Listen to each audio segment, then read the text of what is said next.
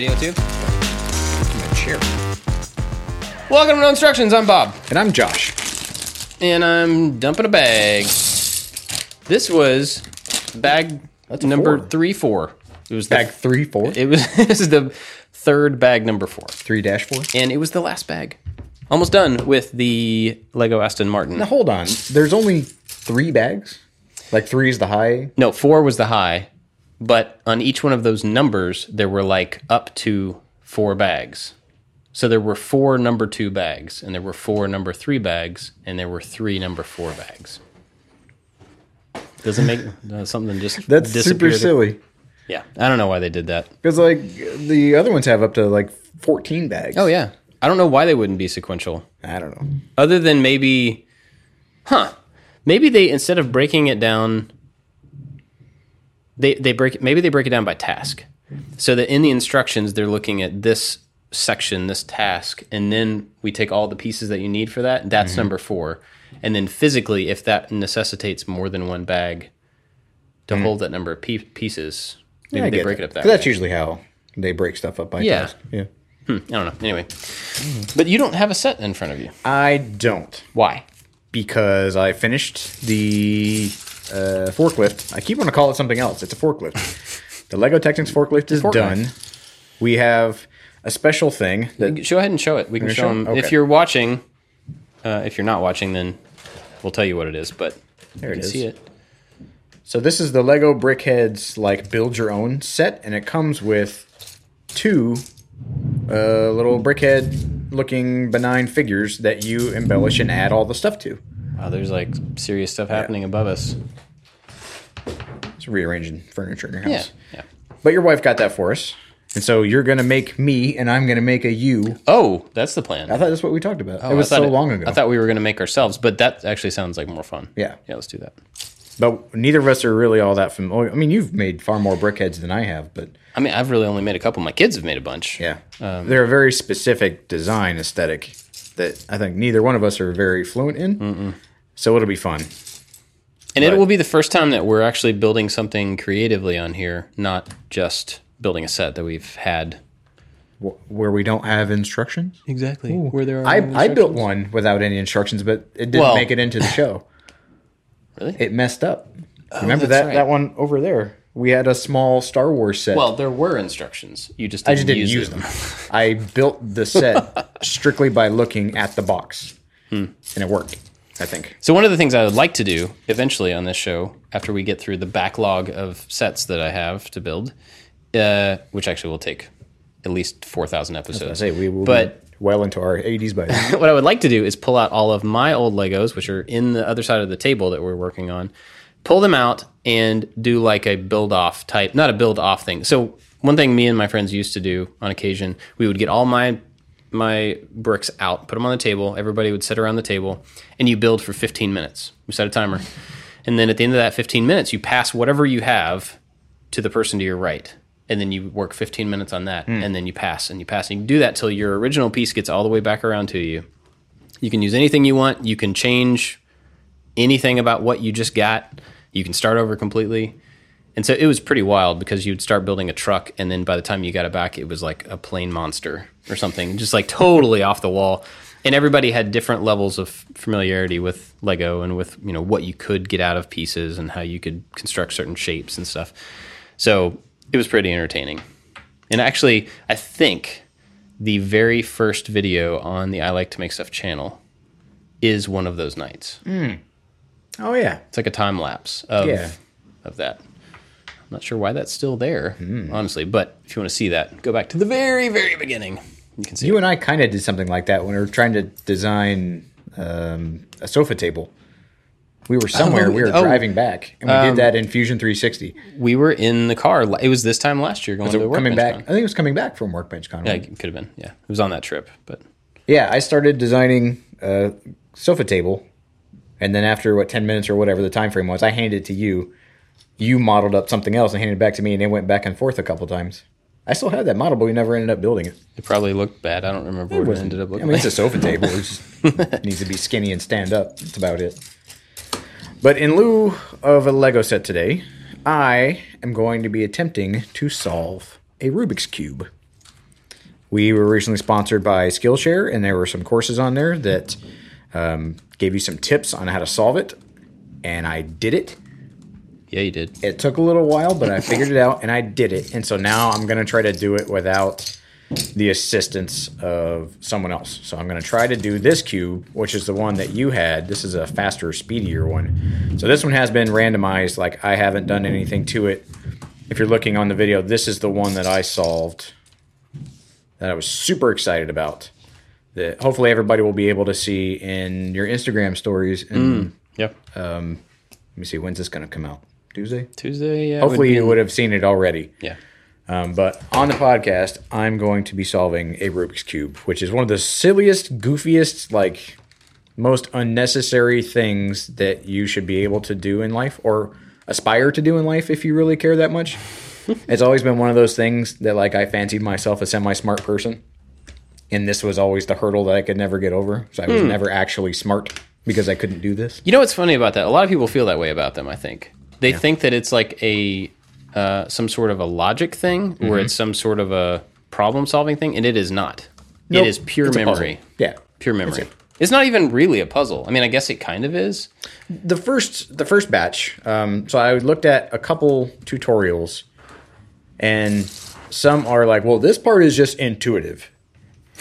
And so depending on, like, your ability to think in 3 dimensions or kind of think a couple steps ahead, that intuition can be really, really difficult.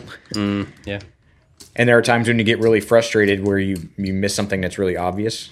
But to get to, like, the algorithms and the really quick, like, really fast hand motions, you have to get to that first stage. And that first stage, from what everyone is saying, is based in just intuition. Yeah, I mean, I could see that, the first level, yeah.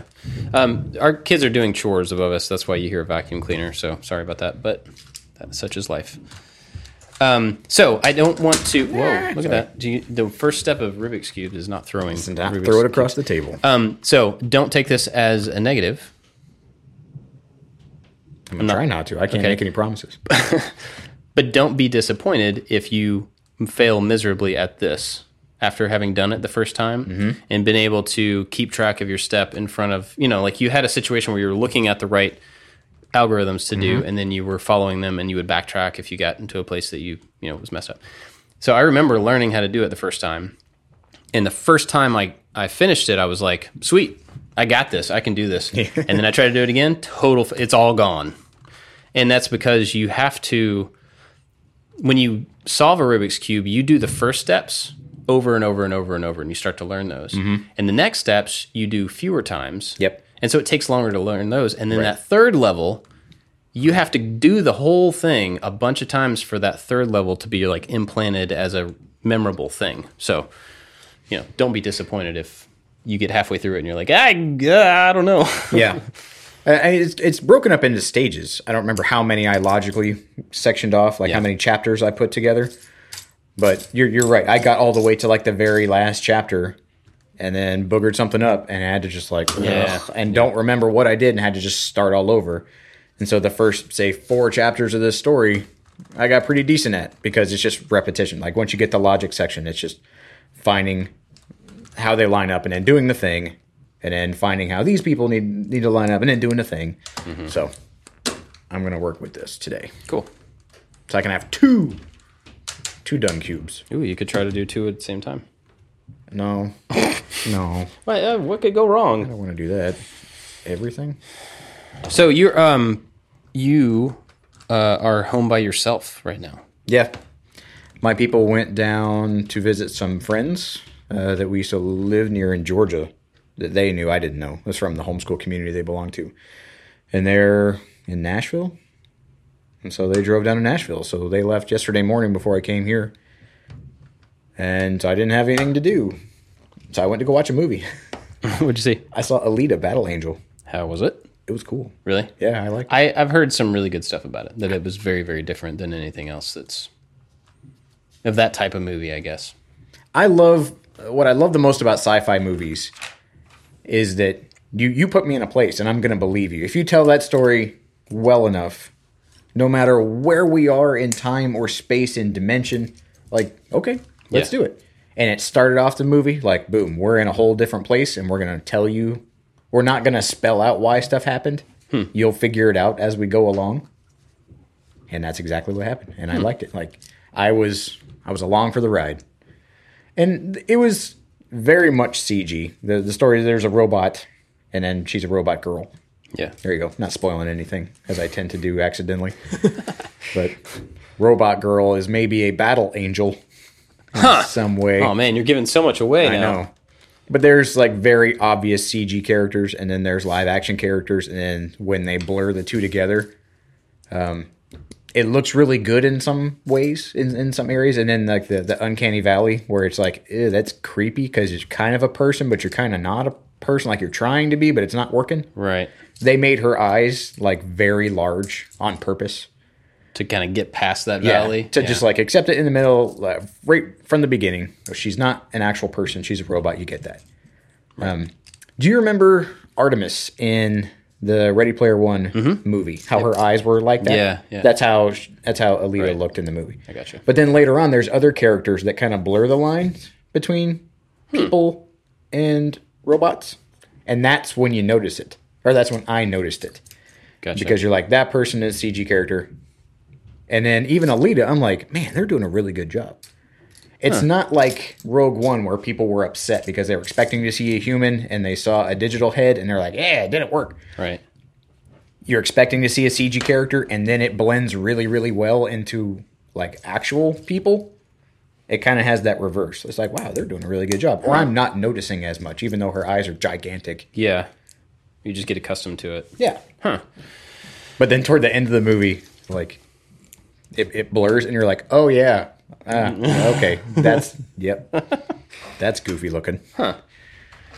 Well, I'm interested to see it. I wanted to go last night, but I'm leaving this weekend, so I wanted to hang out with the fam. That's a smart move. Yeah. But I think in a few weeks I'm going to be taking a little trip by myself. I mean, I'm going by myself, I guess, this weekend too, but I'm going to meet a whole bunch of people at Workbench Con. Workbench Con. So I won't really be by myself. What is Workbench Con, Bob? Well, since you asked, you went last year, so you know. It's just like a conference kind of thingy around content creation. Last year was the first year. You and I both went. And it was really cool. Mm-hmm. It was relatively small. 250 people or something like that in there. I think there's 400 this year. So a little bit bigger, but not, terrible. But I think one of the things I really liked about it last year was that it was a interesting cross section. So like when you go to Maker Faire, you have all sorts of people. You have people who create content. You have people who want to see 3D printers. You have kids who are just interested in anything interesting. You have, families who are just trying to entertain the kids. You have people of all ages and all interests, and it's just all jammed in one place, which is great. But Workbench Con was cool last year because it was this cross section of maker people who have that maker part of them that want to, or are interested in how things work and want to create things. And almost every one of those people was also trying to make a go at content creation as a side hustle, as a career, as a potential whatever. And so it was hyper focused. Yep. And I think that was what made it really, really cool. And so I'm interested to see this year if it's the same. I kind of have a feeling that it's not going to be the same. From what I've seen from people's Instagram stories and then like the Workbench Con behind the scenes stuff that they've been posting on Instagram, it's much bigger. It's in a different venue. Mm-hmm. So the intimacy I think that there was last year, because there were fewer people, a lot of things were more accessible. The venue, not that it was small, like it was appropriate. Yeah, it was. They had different buildings, and in those different buildings, people were giving classes, people were giving talks. They had the actual influencer marketing specialists from a bunch of different companies, like giving speeches and talks and tips, and those things I absorbed. I thought they were great. And so you get a lot of inside information, and it felt a lot more intimate, and people were able to take notes because they were in a smaller setting. Mm-hmm. Like I got to TIG weld. So you think of this thing as like this informational type conference / meetup kind of get together thing. And it was really awesome. Yeah. I mean, I got a lot of behind the scenes information from companies. I got a sponsor while I was there for a project.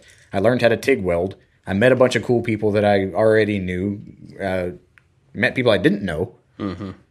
And so this year, there's more people going because they're making it bigger, which is great. But yeah, I'm interested to hear from some people that I know that are going that have never been before, and then the people that have been last year to see the difference. See if it's different. Yeah, I'm hoping they're doing the welding thing again, because if so, I'm definitely going to make effort to go over there and have somebody who knows how to TIG teach me specifically how to do it, because I think that's just the hurdle that I have had so far. Just like haven't had the motivation to go in there and like attempt it without some base knowledge. Well, there's a class that I forgot the name of the guy, but he was on a couple TV shows that he's one of Lincoln's people. He gave a class on welding, and then there was an actual like demonstration of MIG and TIG welding. Mm-hmm. And I really I just did it the one time, but compared to MIG welding, I really like TIG welding. It's more precise. It's not as loud. It's more finesse, and I really enjoyed it. And it's funny because I bought my TIG welder. Was it after Workbench Con last year, or maybe even before? I think it was after.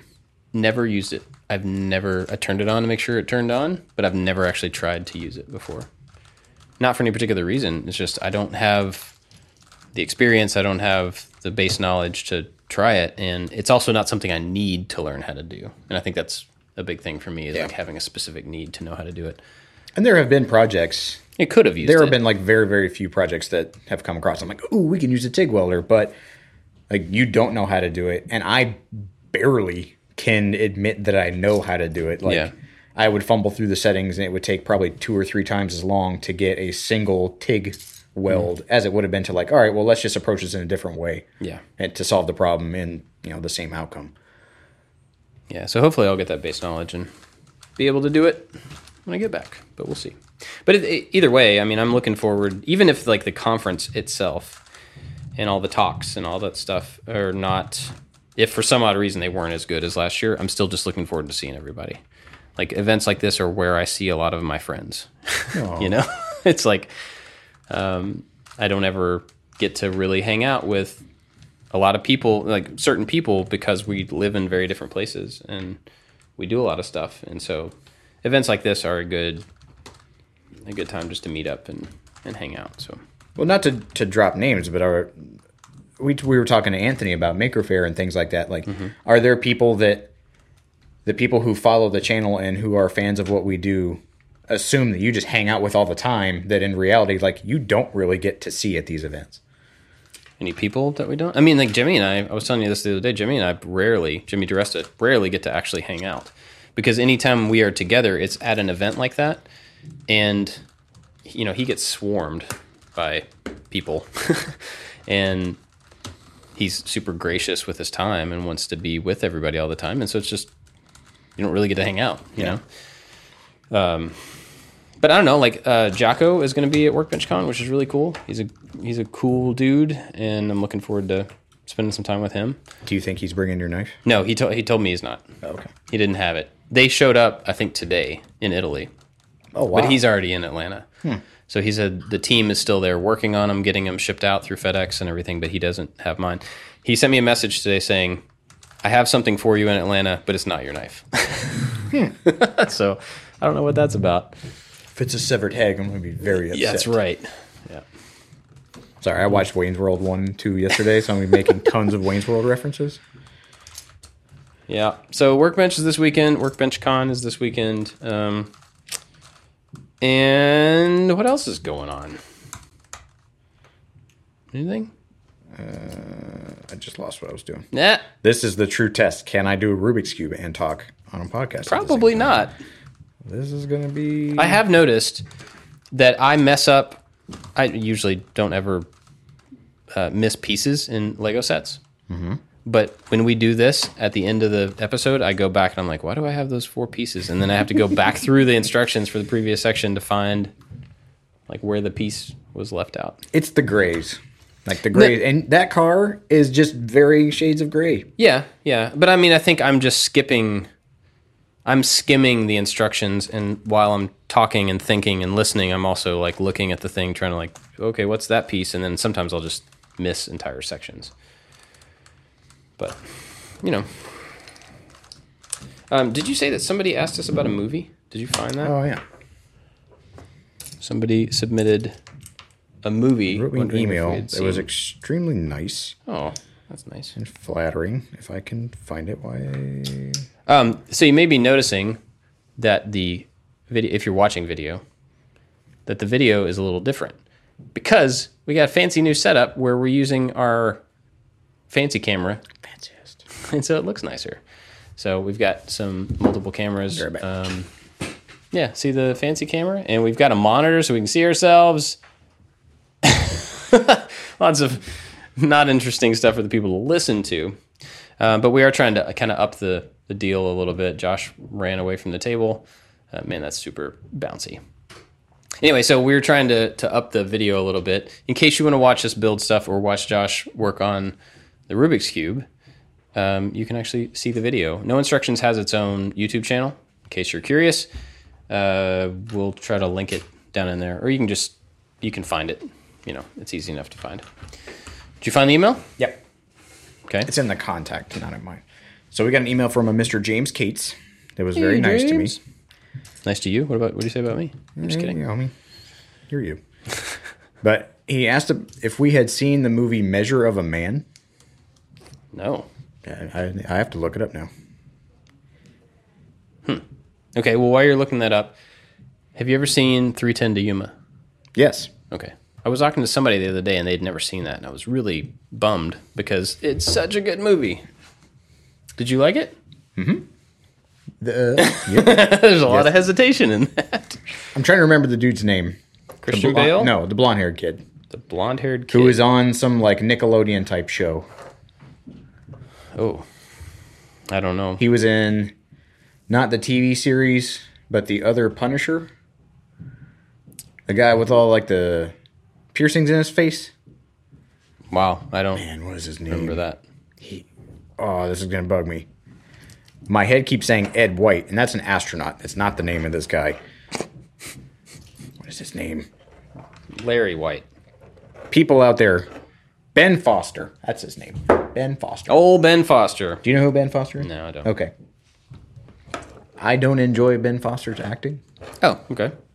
So He was the bad guy in something else. did and that every time ruin the movie for you? It didn't ruin it, but I went, oh god, it's Ben Foster, and he acted like that. But then Christian Bale did a good job. Christian Bale does. There was another movie that he played a cavalry officer, where he was escorting this Native American chief back to like his homeland. It was a recent movie. Christian Bale plays Americans a lot better than a lot of Americans. Yeah, he does.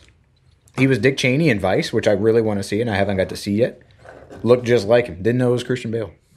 Yeah. Have you ever seen Empire of the Sun? Yes. A friend of mine was in long that ago. movie. Really? The Empire's Son, the war movie with Christian Bale. Christian Bale was in? He was the kid. Really? Yeah. Isn't that wild? Isn't Bruce Willis in Empire's Son? I don't know. It's been What movie am I thinking of? 20 plus years. Where they're since I've like in seen the jungle and people are trying to shoot at them? it. No, that's not. What world am I thinking of? Empire of the Sun was. Oh, I don't want to ruin the story because I don't really remember it. Not that one. We'll just leave it at that. This is not the one you're thinking of. Nope. No, it's not. Yeah, well, Christian Bale is a kid, like probably 7 or 8 years old or something in it. And if I remember correctly, he plays an American kid in China? I'm thinking Tears of the Sun. Oh, don't know that one. Tears of the Sun. There's a lot of weird movies that have very obscure military themes that because I was a helicopter crew chief, like it's a really popular backdrop or really popular, like, to be honest, like thing to blow up in a lot of movies. It was really disheartening that random movies, I'm like, oh, that's Brian, or like that's Dave. Or like the guy who got blown up in the Transformers movie. Like I know that guy. I went to a course with him. He like reached out to grab the whatever the cube thing was. And he was like, give me the cube thing. And then they blew up the helicopter. I don't remember that. Yeah. Honestly, I've forgot kind that of blocked out a lot of the It Transformers. was not good. But even in Transformers movies, I knew that if there was a Blackhawk in any movie, it was going to blow up. Yeah. And it became a joke that, like, when we were at work and they're like, oh, so-and-so is thinking about coming to make some kind of movie. We're like, tell them no. We're going to die in it. There was a guy that used to work for me when I was a survival instructor who was a Coast Guard rescue swimmer. And he was, like, in the background of The Guardian with the rescue swimmers, like Kevin Costner and what's the other guy's name? Ben Foster. No. But anyway, yeah, if there's a helicopter in a movie, they take a lot of pride in it, and then the movie people blow them up. And it's very sad. Huh. Yeah. But yeah, a friend of mine was in Tears of the Sun, which I say he was in Tears of the Sun. He used to talk about it all the time. His name was Mike Vandepfeiffer. That's a name. Yep. We called him Pfeiffer. And so he was like, yeah, I was in the movie. We're like, where? And so you watch it, and it's like there is a white helmet through a bunch of people and then a hand like helping someone with a seatbelt. He's like, that was me. Some of my best work. That was me, man, you know. That's and funny. Someone else was in traffic. Like they were in the background of traffic. And it's just the silliest things that, like, it's super important to people in those moments. Did you know that my sister-in-law, Marnie, used to be an actress? I did. She told me about that. About being in Nash Bridges? Did she tell you about that? That's what the show was. I forgot what show it Yeah. was. She was like a waitress in Yeah. Ashbridge. Yep. So that's where she got her SAG insurance Yep. card. She had one scene with Cheech Marin. I was in a TV show that Ricky Schroeder directed and produced. Really? Yeah, I don't think he preferred to be called Ricky Schroeder anymore as a Rick. grown man. Rick Schroeder. But yeah, the military had this weird thing where they would make these TV shows and they'd pull some random person off the street. And they were like, what do you think is cool about the military? And some guy like, some dude with long hair or whatever is like, well, I was thinking about going to college. Or I was thinking about, being a paratrooper. They're like, how about we make you a paratrooper for a day? And then at the end, you get to decide whether you want to go to college or join the military. And so they did that with a guy who wanted to fly helicopters. And so when I was a survival instructor, they had just this random kid. And he had to sign a bunch of waivers. We had to get like exemptions to contracts and things for him to do this like dangerous underwater survival training. Huh. Yeah, and it was a... I don't remember. I had a speaking part, and then they cut it for time. But it was like we put this guy through the thing. And It like, was for time, not because you were awful at it, right? oh, did I tell you about the time I met Lieutenant Dan? No. I didn't tell you that I story? don't think so. Gary Sinise, I think is his real name, because Yeah. Lieutenant Dan is a character. But the same thing, he used to go around to USO shows on a bunch of different military bases and play with his band called the Lieutenant Dan Band. Really? Yeah. Yeah. And Oh, man. he played the bass. And so he used to go just like check out all this stuff. And everybody was all cool. Like, yo, it's Gary Sinise. It's pretty neat. And I was... Dan Band. Oh, my gosh. we were working at the pool doing dunker training, and it was in between classes, so it was just like us doing a bunch of instructor training. So I was in the water, and we were like underwater fighting inside of this like cage thing that we worked in, and someone would like hit the ladder, and so you knew to come up out of the water. And we're like, holy crap, there's Lieutenant Dan hanging out, and a bunch of people standing all around. And he was like, what y'all doing? We're like, oh, just beating each other up underwater like we do. And we were talking to him, and like I'm in my short wetsuit, and so we had a shorty, it was called. So it's like a wetsuit with no long legs and just like short sleeves. And so we get out, he's like, oh, I want a picture with you guys. This is super cool. And so there's like a couple random students, all of us, that we're doing this training. So I'm dripping wet, and like we're standing in a line, and then he like joins in the middle and like wants to be in the front of everybody, and he kind of does that like half squat where he like spreads his arm out like yay kind of thing. But when he did that, his hand like hit me straight in my crotch. Like full on like whoa. Like a slap? No, it was like a if you're going to like push a door open, so not a slap, but like a forceful move that had uncomfortable amount of contact with the thing that you really didn't want to be contacted. Gotcha.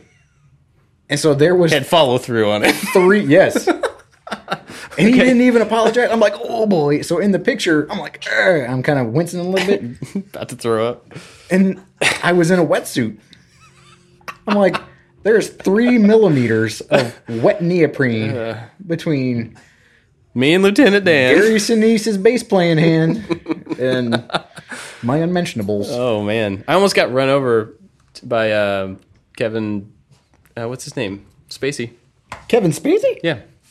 So in Savannah, Gosh, Sorry, were you done with your... I am, that's curious? all. Okay. Yeah, there wasn't much more. He didn't take me to dinner or anything. Okay, I was going to ask if he did anything else. Yeah. Yeah, so Savannah, when we lived in Savannah, they used to make a lot of movies there. Lieutenant Dan was there at some point. Better watch out. He gets handsy. But they did the Midnight in the Garden of Good and Evil. Midnight in the Garden of Good and Evil. And that was when I was in college. And so he was in town shooting for, I don't know, quite a while. But that was all downtown because the house that took place at is in one of the squares downtown. And downtown Savannah is not very big. And so there was this coffee shop that we used to always go to. And there's a bunch of squares in Savannah, these little park things in the middle of, houses and stuff. And you have to walk across these squares, but the cars have to drive around the squares. And so a lot of times you would walk onto one side, and by the time you got walking to the other side, the car would make it around. Like you could walk across it faster than you could drive around it, if that makes any sense. Okay. And anyway, so I was crossing the sidewalk, and I see this convertible coming toward, not close to me, but I could see it coming around to where I was going to be. And then by the time I got to the other side of the square, that convertible was zooming around that corner where I was going to be, and I was in the middle of the crosswalk when he got there. And he got within, 10 inches bumper to my leg. And I stopped in the middle of the road, just paused and looked up. And it's Kevin Spacey driving the convertible with 3 teenage girls in the car. Girls? Girls. Okay. Yeah. I guess. I don't know. There's a bunch of things that happen in Savannah. So I just kind of looked at him, and he kind of waved and ducked his head a little bit, sorry. And I just walked off. And then later on that night, I was going to the coffee shop. So later on that night, I ended up back at that same coffee shop. And it was in the basement of those houses where it's all the brick house, the bottom level is all brick and unfinished. And so there's all these cool little shops and stuff down in those. This was a coffee shop in a dungeon looking place. And so I'm in this coffee shop by myself. I go back in this little corner. There's a bunch of board games and puzzles and stuff. And I go sit down to read a book, and I look up, and he's there doing, I feel like he was playing Jenga by himself or something. I don't remember what it was exactly. But it was him sitting in a corner in a black hoodie with sunglasses. And I'm looking at him going, I'm going to recreate. But I mean, you could tell it was him, right? It was Nobody knows it's me. I'm Kaiser Soze. And it was weird because then I was sitting down across from him, and there's nobody else there. And I was I don't know, what do I say? You almost hit me today. Do I say anything? Do I not say anything? And I didn't say anything. It wasn't worth it. But we actually ran into a bunch of famous people. Playing Jenga by yourself. I think that's what it was. sad. Maybe it wasn't a puzzle, but I remember him doing something by himself, and it was in the game, the corner where all the games and stuff were. I feel like it was Jenga. Maybe. I guess as a person who likes to be away from a bunch of people, I can get that.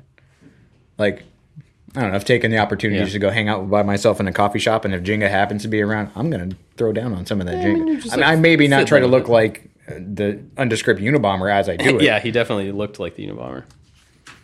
Okay, so you are right.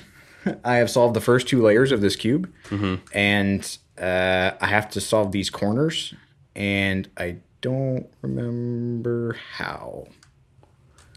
That's pretty good, though. I mean, in that amount of time, if you can get back to the first 2 layers. That's kind of where my memory trailed off after, a couple of months. I could get that far, and I could never do anything to the top. I need to swap these. And I don't remember. So I got a couple other famous people story from Savannah. Let's do it. I went to see... Nickelback. No. It was the second Matrix movie in the Okay. theater. Okay, so I'm in college. You're going down the hill. Okay. So a bunch of us were going to go see it. We liked the first one. Didn't know that the second one was going to be bad. So we go into this big movie theater. It was the big one in Savannah at the time. So the biggest room. And we walk in, and there's a dude, big dude, very scary dude, in a suit, standing right at the bottom of the row. Just standing there, arms down in a suit. And so we start walking up the stairs in the theater, going up the seats. And there were people sitting in the front few rows and in the back few rows and off to the sides. And right in the middle, there's 2 people in all white clothing. White baseball caps, white t-shirts, white pants, white. And on either side of them, a couple seats down, are two more really big dudes in suits. Was it P. Diddy? No. Oh, okay. Take a guess who it was. I'm just curious if I you was can figure it out. I was thinking. There were Puff Daddy. two people. You would know both of them. Ooh. And this Dressed is in all think about white the in time Savannah. frame. There's no way you'll ever guess it. I don't know. Jennifer Lopez and Ben Affleck. What? And it was in the time where he was with her and just like, I guess, dressed however she dressed. So she was like in full fly girl, like white. And he was like, I'm just going to wear white too. And it was so weird looking. Anyway, we ended up sitting maybe 3 rows behind them in the middle. But it was strange. I didn't see the security guards like keep anybody away from them, but there was a circle around them in the theater where just nobody sat. It was strange. And then there's a ice cream place called Leopold's in Savannah. Did you ever go there? No. It's down on the main street where all the shops are and stuff. Really good ice cream place. And Stratton Leopold is a movie producer. He's like the guy that. What are you doing? I'm going to consult. I need to. Oh, There's a hint to get okay. over this first layer hump here. So Stratton Leopold is a movie producer that's from Savannah. Really nice guy. But his family had this ice cream place, and so he came back to Savannah and reopened it and blah, blah, blah, blah, blah. He has movie posters on the walls in this ice cream place of all the movies that he's produced or had something to do with. His I Love Me wall? Well, I mean, kind of. But it's more like he has movie posters signed by the actors that were in the movies. And so it's just kind of a cool, like he did Paycheck with Ben Affleck. He did a bunch of better movies than that, but I can't think of any of them off the top of my head. Anyway, so one night, Jenny was downtown walking around and I was at work, and she calls me and she's like, I'm standing outside Leopold's and Ben Affleck and Jennifer Garner are inside and there's nobody else in there. They're just talking to Stratton. I'm like, cool, go in and say hi to them. Say what up. Like, they both seem like they're probably pretty cool people. Go in there. And Stratton, like, we've met him before and stuff. I'm like, go in there and just say hi. She's like, I can't, I'm all nervous. So she was like, I don't want to be creepy. So instead of being creepy by going to say hi, she's standing outside on the street looking at him through the window on the phone with me. Anyway, she never made it in there. But my friend, Kevin, who I used to work with, he and Stratton were good friends. And so as soon as I said it, Kevin jumps up out of his seat, runs out there because he wants to go meet Ben Affleck. So he ended up hanging out with him that night, I think. And in the I would restaurant. like to meet Ben Affleck. Yeah. And I would talk about the Voyage of the Mimi. I wouldn't ask him about anything else. So, all right. I think you're not a great Batman. I think when you try to act, you don't do a good job. I think you need to be super low-key in everything else that you do, and you win. You win hardcore. You peaked at the Voyage of the Mimi. Wow. I'm really proud of you. That's harsh, man. No, I would say, no, I would shake his hand. Go, as a child actor, you've done really, really great. He might punch you for that, though. And that's fine. That's pretty harsh. I already got hit in the gonads by Lieutenant Dan. That's true. Get You punched can't in the hurt face. me. Yeah. What you got, Ben Affleck? He's not called- Batman anymore. I know. Did you see that? Yeah. He should try to be Daredevil again. So that whole thing with seeing him in town twice and how everybody reacts to him or to famous people weirdly when they don't, when you just get confronted with him and you're not like, it's a famous person. Yeah. I need to. That always made me want to figure out a way to get in touch with him. Like Sandra Bullock was another one who was always in Savannah. She actually, the two of them did a movie together in Savannah, and then she ended up buying a house out on Tybee Island and stuff. But she's another one who was around, and every time people like flock to them and they act all weird. And I always thought it would be super cool to figure out how to get in touch with them and be like, hey, if you're ever in Savannah and you want to not feel like a freak, Like a haven. if you want to come over, we'll like cook you dinner and just hang out.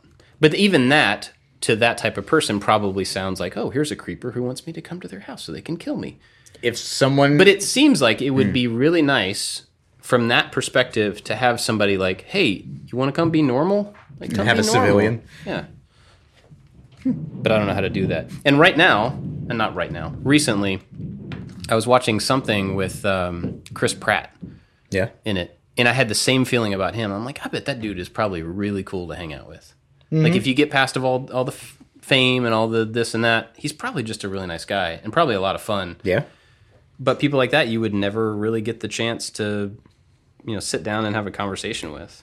Do you know that there are many, many people that are going to Workbench Con right now that have that exact same feeling about you? Why'd you say that? This was one of the topics that we had on that board for a long time that we've never had a segue into. Yeah. Famouser even than Captain Kangaroo, Mr. Bob Claggett. I mean, I don't know. That's weird to think about. Well, just think about it. That's all. Let it stew in your brain. What do you want me to think about it? I don't know. So, I don't know. I had a cool story about when I met someone famous, but then we went off to you being famous. So I met you. No. We're not talking about me. I met Anthony. I don't want to talk about me. Pretty cool. That's not the point. My point was like somebody who's legitimately famous and has trouble going normal places without being responded to in a weird way. I mean, that would probably have to get overwhelming and like tiring. I think it's... I don't know. I saw the documentary on Netflix about the weird sightings of Bill Murray. Oh, yeah. And so I think Bill Murray handles that whole thing pretty gracefully, where he just goes where he feels like going. And he doesn't have an agent. He just has a phone number that you call, and you pitch the idea on the voicemail. And then, Really? and then he gets in touch back if he thinks it's cool. And it's just like Bill Murray randomly showing up at someone's wedding, or at I guess he owns part of the baseball team in Charleston, South Carolina. And so he's like, oh, he's known in Charleston. Yeah. And it was the same way in the Panhandle of Florida where I grew up, around Sandestin and 30A and all those places where like a lot of really rich people have houses. And so the story went when we were in high school that like Britney Spears had a house down there, and it was middle school or high school when Britney Spears was mega popular. Like someone broke into her house and stole a bunch of her stuff.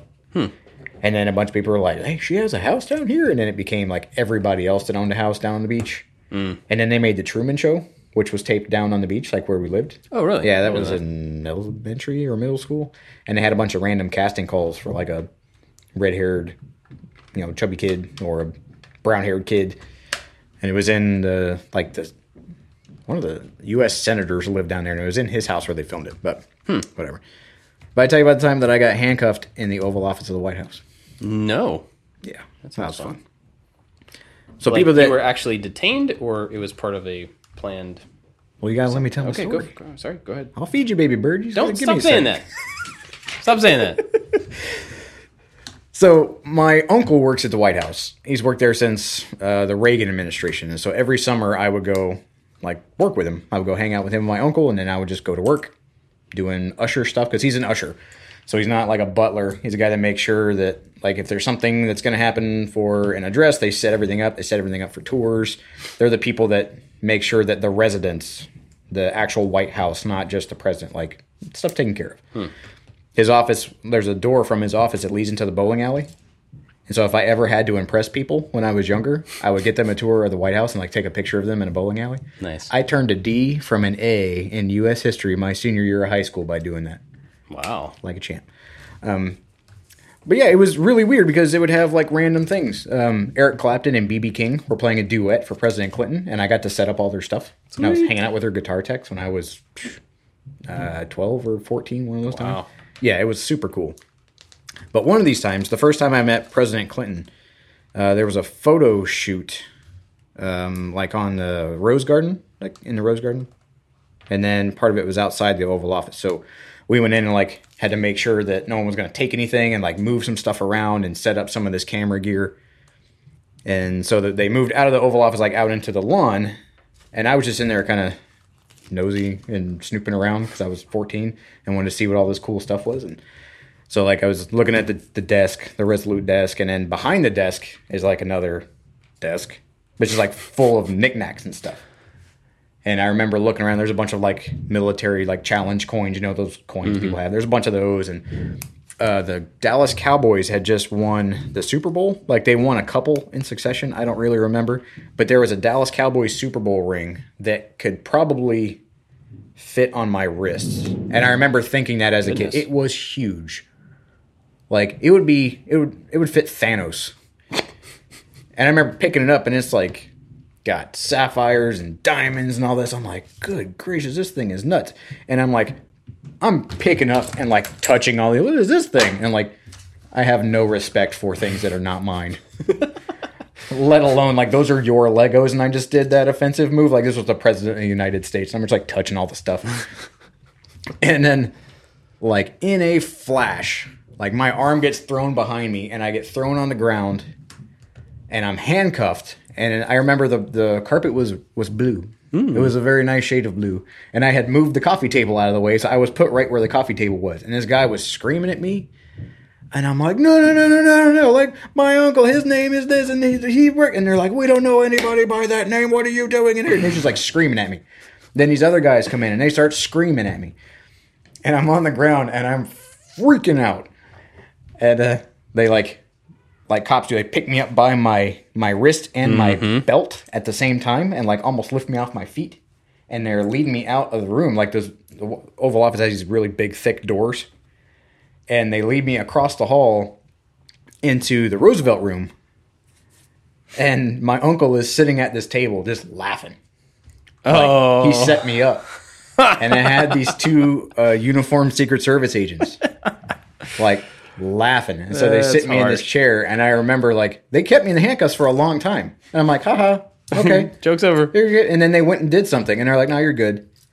And so I'm getting, like, that's rough. Then they're telling me about the Roosevelt room, and I'm looking at Teddy Roosevelt's Nobel Prize on the banister while I'm handcuffed. Like, this is not how tours should go. Or maybe how all of the tours should go. Yeah, maybe it should. Sounds kind of interesting. But yeah, that was... I met President Clinton a couple times. I met President Bush one time. But I remember President Clinton had a cat named Socks. Yeah. And they kept it in the basement. Like all the presidential animals. I don't know about President Obama's thing. Or I just know the President Clinton's. Like he had a dog and a cat and they lived in the basement. And it was somebody's job to like walk him. And so they're like, yeah, you want to go take care of the cat today? I'm like, not really. But they're like, go take care of the cat. And so I like took him outside and a bunch of people were watching. And then they're like, oh, go take him in the tour line. And so I had this big, fat, black and white cat. And it was like a teenager walking through the line in the White House at the tours. And like these Japanese tourists are all taking my picture. And they had these little cards with a paw print on it. It was like a signature little, you can get a commemorative headshot of Socks. Yeah, Socks the cat. It was so dumb. Wow. So dumb. Got to pay those bills. Yep. Somehow. Yeah, those are super silly moments where your life intertwines with things that other people think are super famous, but it's just stuff. One of those odd, stupid stories. That's funny. Yeah, it was pretty good. He got me. Well, we got anything else? Any other funny stories? So the Rubik's Cube, like I have to give a lot more thought to it because this is the part, like you're saying, I'm trailing down in the amount of times I've had to angrily redo this section. I got the yellow cross. I have 2 whole layers, and then on the yellow section is the bottom. You make the cross, and then you do the corners. And the corners, there's a way to swap the corners. And then it got kind of, not really tricky, but more meticulous toward the end. So I'm just gonna relish in the fact that look, the whole green side and the whole blue side and the white side are done. So if I hold it at just the right angle, looks like I can convince people that it's nope, because those are on the wrong side. Anyway, yeah, it's kind of sort of done. Yeah, you're getting there. Yeah, but honestly, I mean, if you do that a few times, you're just building up the memory for those last parts. You know, I literally did one and then walked in this room. Yeah. So I got a little cocky on how quickly I would be able to reproduce that level of excitement. Cool. Yeah. Well, unless we got anything else, we can wrap it up. How long have we been doing this? I got to go to Atlanta. 50 minutes. 50 minutes for real? 50. Wow. I didn't think it was that long. Lieutenant Dan. Lieutenant Dan grabbed me in the junk. I have a pic. I probably had that picture on my phone. I can put that in the show notes. That would be pretty funny to see. Cool. You got anything else? No, man. Word. Yeah. Go pack. Yeah, I should go do that. And I want to finish this set. I was really hoping I would be able to get. Is this all you have left? This is it. Oh, you can push through that. I can It's help coming you. together, but Here, I'll help. No, yeah, I want to do this goes like Stop that. Stop. I'm gonna put the spinny. Nope. Sticking straight up. Oh wait, I can put the boot on. Das Boot? The boot. They do say the boot's the back, right? Yep. What do they call the front? It opens. The bonnet? Yeah. Look at Anthony. Look at that. Look at that. On the top gear. Ooh. We haven't talked about Maker Central. So we're just on Workbench Con now. Yeah, we'll talk about Maker We've been talking about Maker Central, which is in the UK, and Maker Faire in California, and Yeah. All right, bunch. we'll get to that. yeah, man. Where can people find you? On Instagram at the PI Workshop or on Twitter at Josh Makes Stuff. And all of us at I Like to Make Stuff. In a few, I guess it's a couple months, Forby's going to be back here. Heyo. So maybe we'll have to do another episode and get all four of us on for that one. That would be fun. That would be cool. Yeah. Anthony, where can people find you? Instagram. I changed it recently. Under Anthony Lee Rose. Anthony Lee Rose. There you go. Instagram. Yeah, that's my main social media. That's his main squeeze, he says. We'll put all that in the show notes. And Thank you for setting all this up, by the way. Yeah. This is really professional. He has stepped up our game significantly. So, it looks like we know what we're doing. right? Cool. Great job. All right. See you guys next week. Bye-bye. Bye.